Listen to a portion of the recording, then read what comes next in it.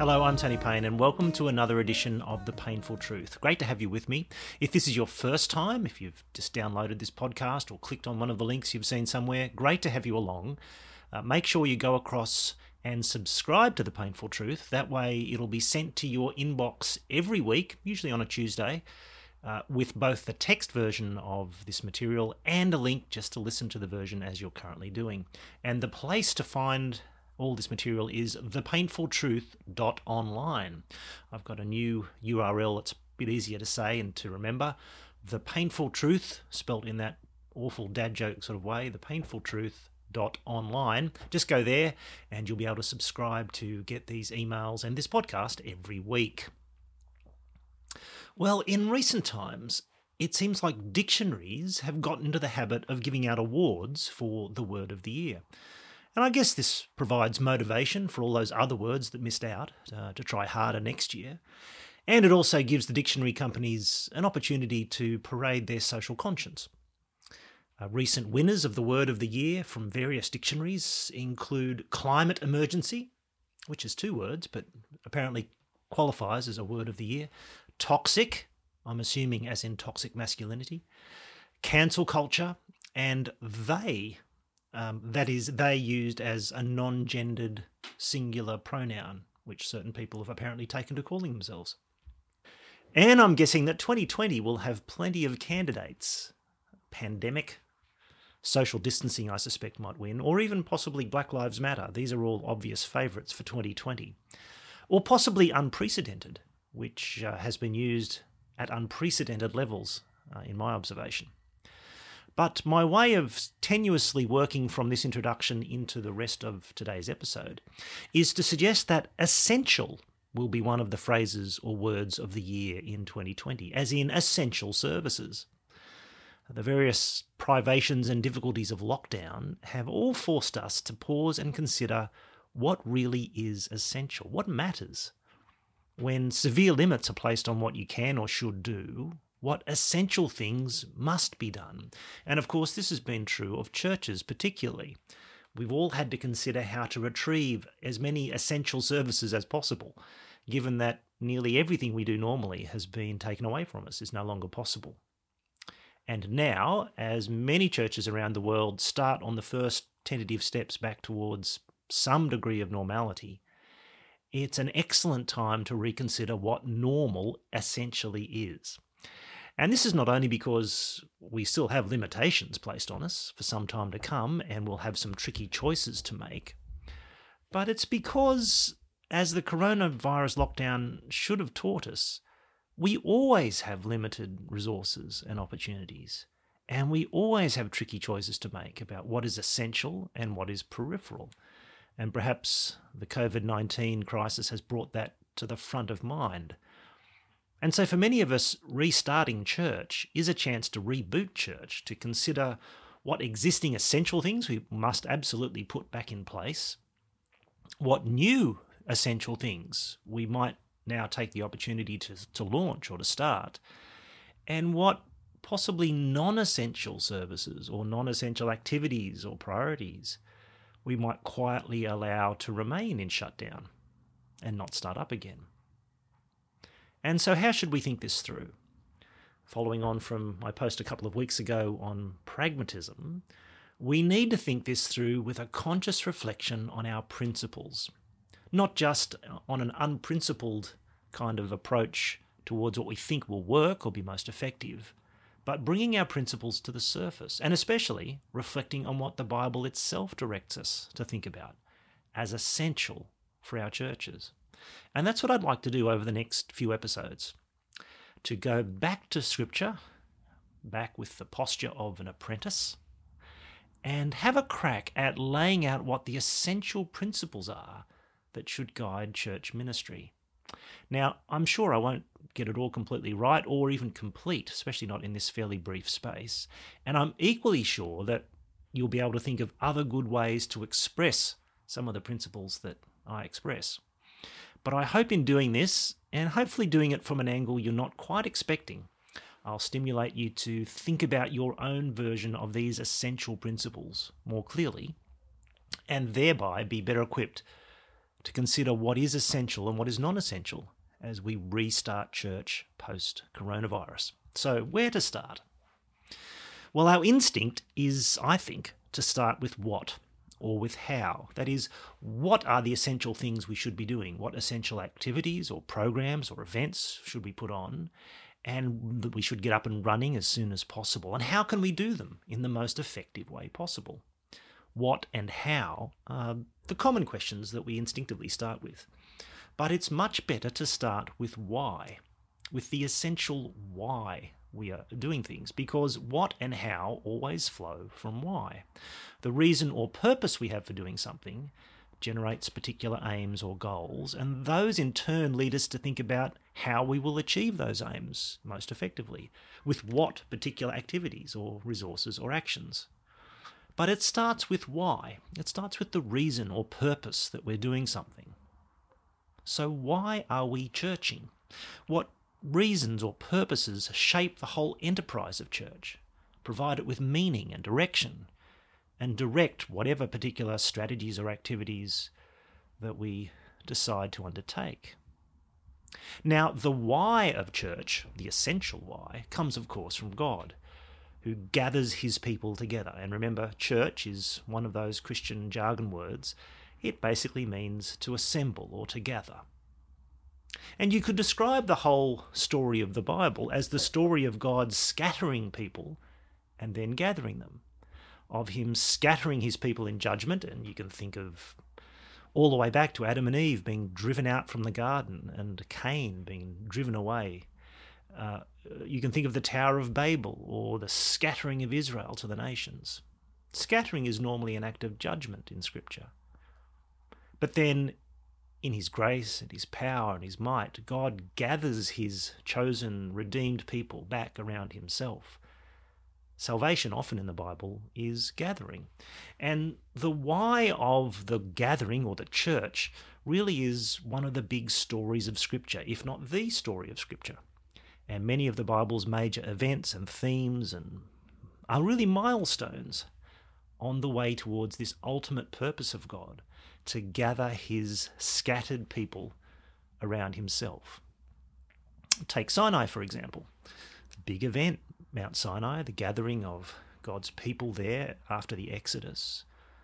When God brought his redeemed people to the rock at Horeb, at Mount Sinai, and spoke to them on the mountain out of the midst of the fire, as it says, that event is described as the day of the church, described quite frequently in Deuteronomy as that, the day of the assembly or the congregation. It's also how Stephen describes it in Acts 7, if you might remember, Acts 7:38. The redemption out of Egypt generated a congregation, generated a church, which assembled at Sinai. And there God spoke to his people, and they responded to him in fear, in earnest protestations of obedience, and eventually in gross apostasy and idolatry, but that's Israel for you. So the church at Sinai was the great first church, in a way, of Scripture, the day of the assembly. But Deuteronomy also speaks of another assembly, another place of gathering still to come, the place that God will appoint in the promised land that will be the divine assembly point for Israel, where they'll come together and meet with him. You find this in Deuteronomy 12. And that place, of course, turns out to be Jerusalem, or Zion, the city where God causes his name and presence to dwell, and from which he withdraws his presence eventually in judgment, as the sad, sinful history of Israel unfolds. But Jerusalem, or Zion, is the gathering point for the nation. That is, before they're once more scattered among the nations, and God once more promises to gather them again in the prophets. He promises to gather them out of the countries where you're scattered with a mighty hand and an outstretched arm and with wrath poured out, as Ezekiel 20:34 puts it. Scattering and gathering. And all this scattering, gathering purpose of God comes to a magnificent climax, of course, with the coming of Jesus, and possibly to its climax in the Gospels in Matthew 16, where in verse 18 of that chapter, Jesus famously declares that at this rock I will build my church, or my congregation. Now, this verse is a very controversial one, of course, and it has a few complexities to it. Complexity number one is, who is the rock? Is it Peter himself? Or is it Peter's confession of Jesus as the Christ? Or is it Christ himself, the rock, as the object of that confession? Well, that's one complexity. The second one is, what does the slightly unusual construction of "at this rock" mean? And as I speak, I hear a bell going past outside. I suspect that's the Mr. Whippy van selling ice cream.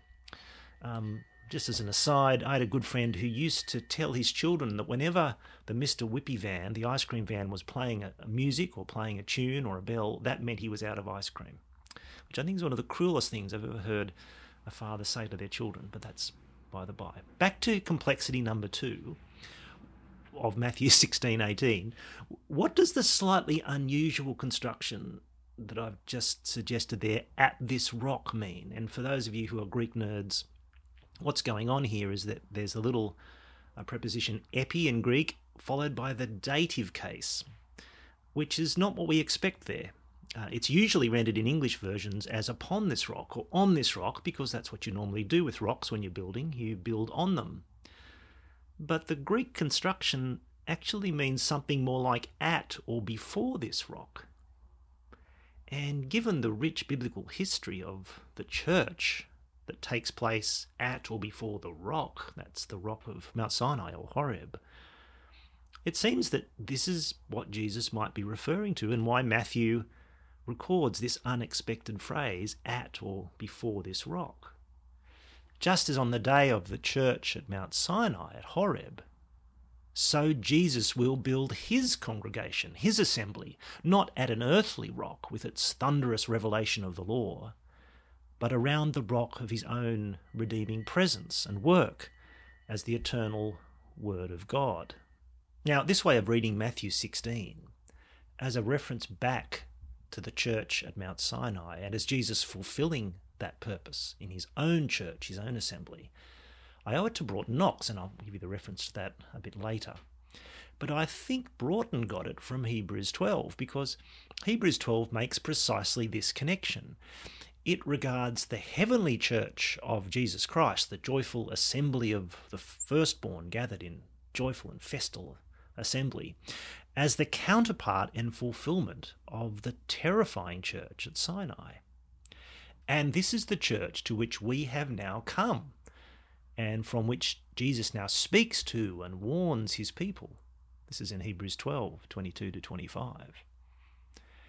And it's interesting that this, in fact, was one of D.B. Knox's chief contentions about the nature of church in the New Testament and the doctrine of church. Not that the local congregation was the central reality, although this is what I think he's sometimes been thought to have taught, but that the church of the New Testament is chiefly and first of all heavenly. That Jesus is gathering to himself a redeemed people who are united to him and with him spiritually, crucified with him and raised now with him in the heavenly places. The fundamental New Testament church is the heavenly church, and this is the church that the seer of Revelation reveals to us as he draws back the curtain in those extraordinary visions of the heavenly reality that will one day descend to the earth in a new creation. And in those visions, he sees a great multitude assembled before the throne and before the Lamb, clothed in white, with palm branches in their hands, and crying out with a loud voice, "Salvation belongs to our God who sits on the throne and to the Lamb." That's in Revelation 7, of course.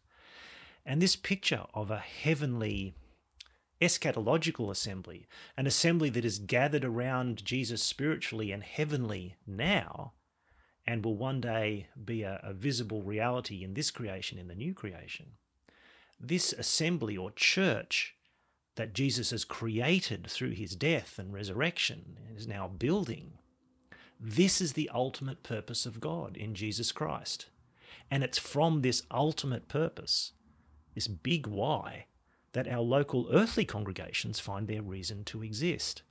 The rationale and purpose of everything we do locally in our local churches and beyond those churches, in our communities and in our witness beyond them, the rationale for everything that we do is to participate in the building work of the church that we're part of, the heavenly church, the church that God is building in and through his Son and through his Spirit, gathering his people into the heavenly, eternal congregation of Jesus, who is the Christ. And this is a bit of a change of focus for many of us. We, quite understandably, I guess, see the growth of our local church as the key purpose of church. And we're busy organising that building work to take place in the best way we can. And it is certainly true that building work takes place in our local churches and beyond them, and that we're called to participate in that faithfully and wisely and well. But it is strange how silent the New Testament is on the growth of the local church. Hardly ever speaks about local churches growing. It rarely speaks of it. But it does constantly speak of something bigger, of the growth of the gospel all over the world, as Colossians 1:6 puts it, or the growth and maturation of this cosmic body of Christ in the heavenly places, with Jesus as its head, far above all rule and authority and power. Kind of channeling Ephesians 1:20-23 there. And so the big why of church is that it is the glorious purpose of God for Jesus to build his church in the heavenly places. And that ultimate purpose generates more proximal or immediate purposes for us, both in our local congregations and beyond them. It drives us to seek certain things, certain outcomes, I guess, and to engage in certain actions or activities to achieve those things. But it gives our desire for growth in our local churches a revitalised rationale and focus. We need to view all our local intermediate purposes and the activities we engage in light of this cosmic, heavenly purpose of God in Christ. I guess you could say it's think cosmic, act local. And in next week's post, we'll tease out what that means and what it looks like, once again by apprenticing ourselves to Scripture. And next time it will be to dig into and swim around in the extraordinary letter of Paul to the Ephesians, because that's what Paul does in Ephesians. He applies this cosmic plan of God to build the body of Christ. He applies that extraordinary plan to the realities of life and ministry in a local congregation and beyond it as well. And we'll come back to that next time on The Painful Truth. Well, thanks for being with me for today's episode. We've only really just started to scratch the surface of the big why of church and how that generates smaller and more specific purposes for us in our church ministries. But come back next time and we'll dig into that further. If you want to chase any further some of the things I referred to today, Broughton Knox's article on the church, the churches and the denominations of the churches is the place where he looks into Matthew 16 and argues that it refers to Jesus gathering his church around himself, the rock. It was first published in Reformed Theological Review in 1989 and also reprinted in the Selected Works of Broughton Knox, Volume 2, Church and Ministry, edited by Kirsten Burkett, published by Matthias Media in 2003. You might also, just as an interesting aside, check out Simon Sinek's little book, Start With Why. He argues pretty strongly that whenever you're thinking about any organisation or activity, you should start with why and only then proceed to what and how, or to how and what. It's an enjoyable little book. I don't read many business books or leadership books, but I quite enjoyed this one. It's one of those classic ones, though, where it has one simple, excellent point to make. That is that a clear, powerful why will inspire your whole team to action much better than how or what. But there's so many interminable stories about Apple and Walmart and all these other kind of business case studies that you kind of feel the whole book could have been about a quarter of its length. But anyway, you can skim past those stories and all the other padding, and it's a useful read. Should take you no more than an hour if you do it that way. Well, that's about it from me for this week. Thanks for being with me once again. And let me just encourage you, if you haven't subscribed yet to The Painful Truth, just zip across to thepainfultruth.online and you can do that. Well, I'm Tony Payne. Thanks so much for listening again this week. Bye for now.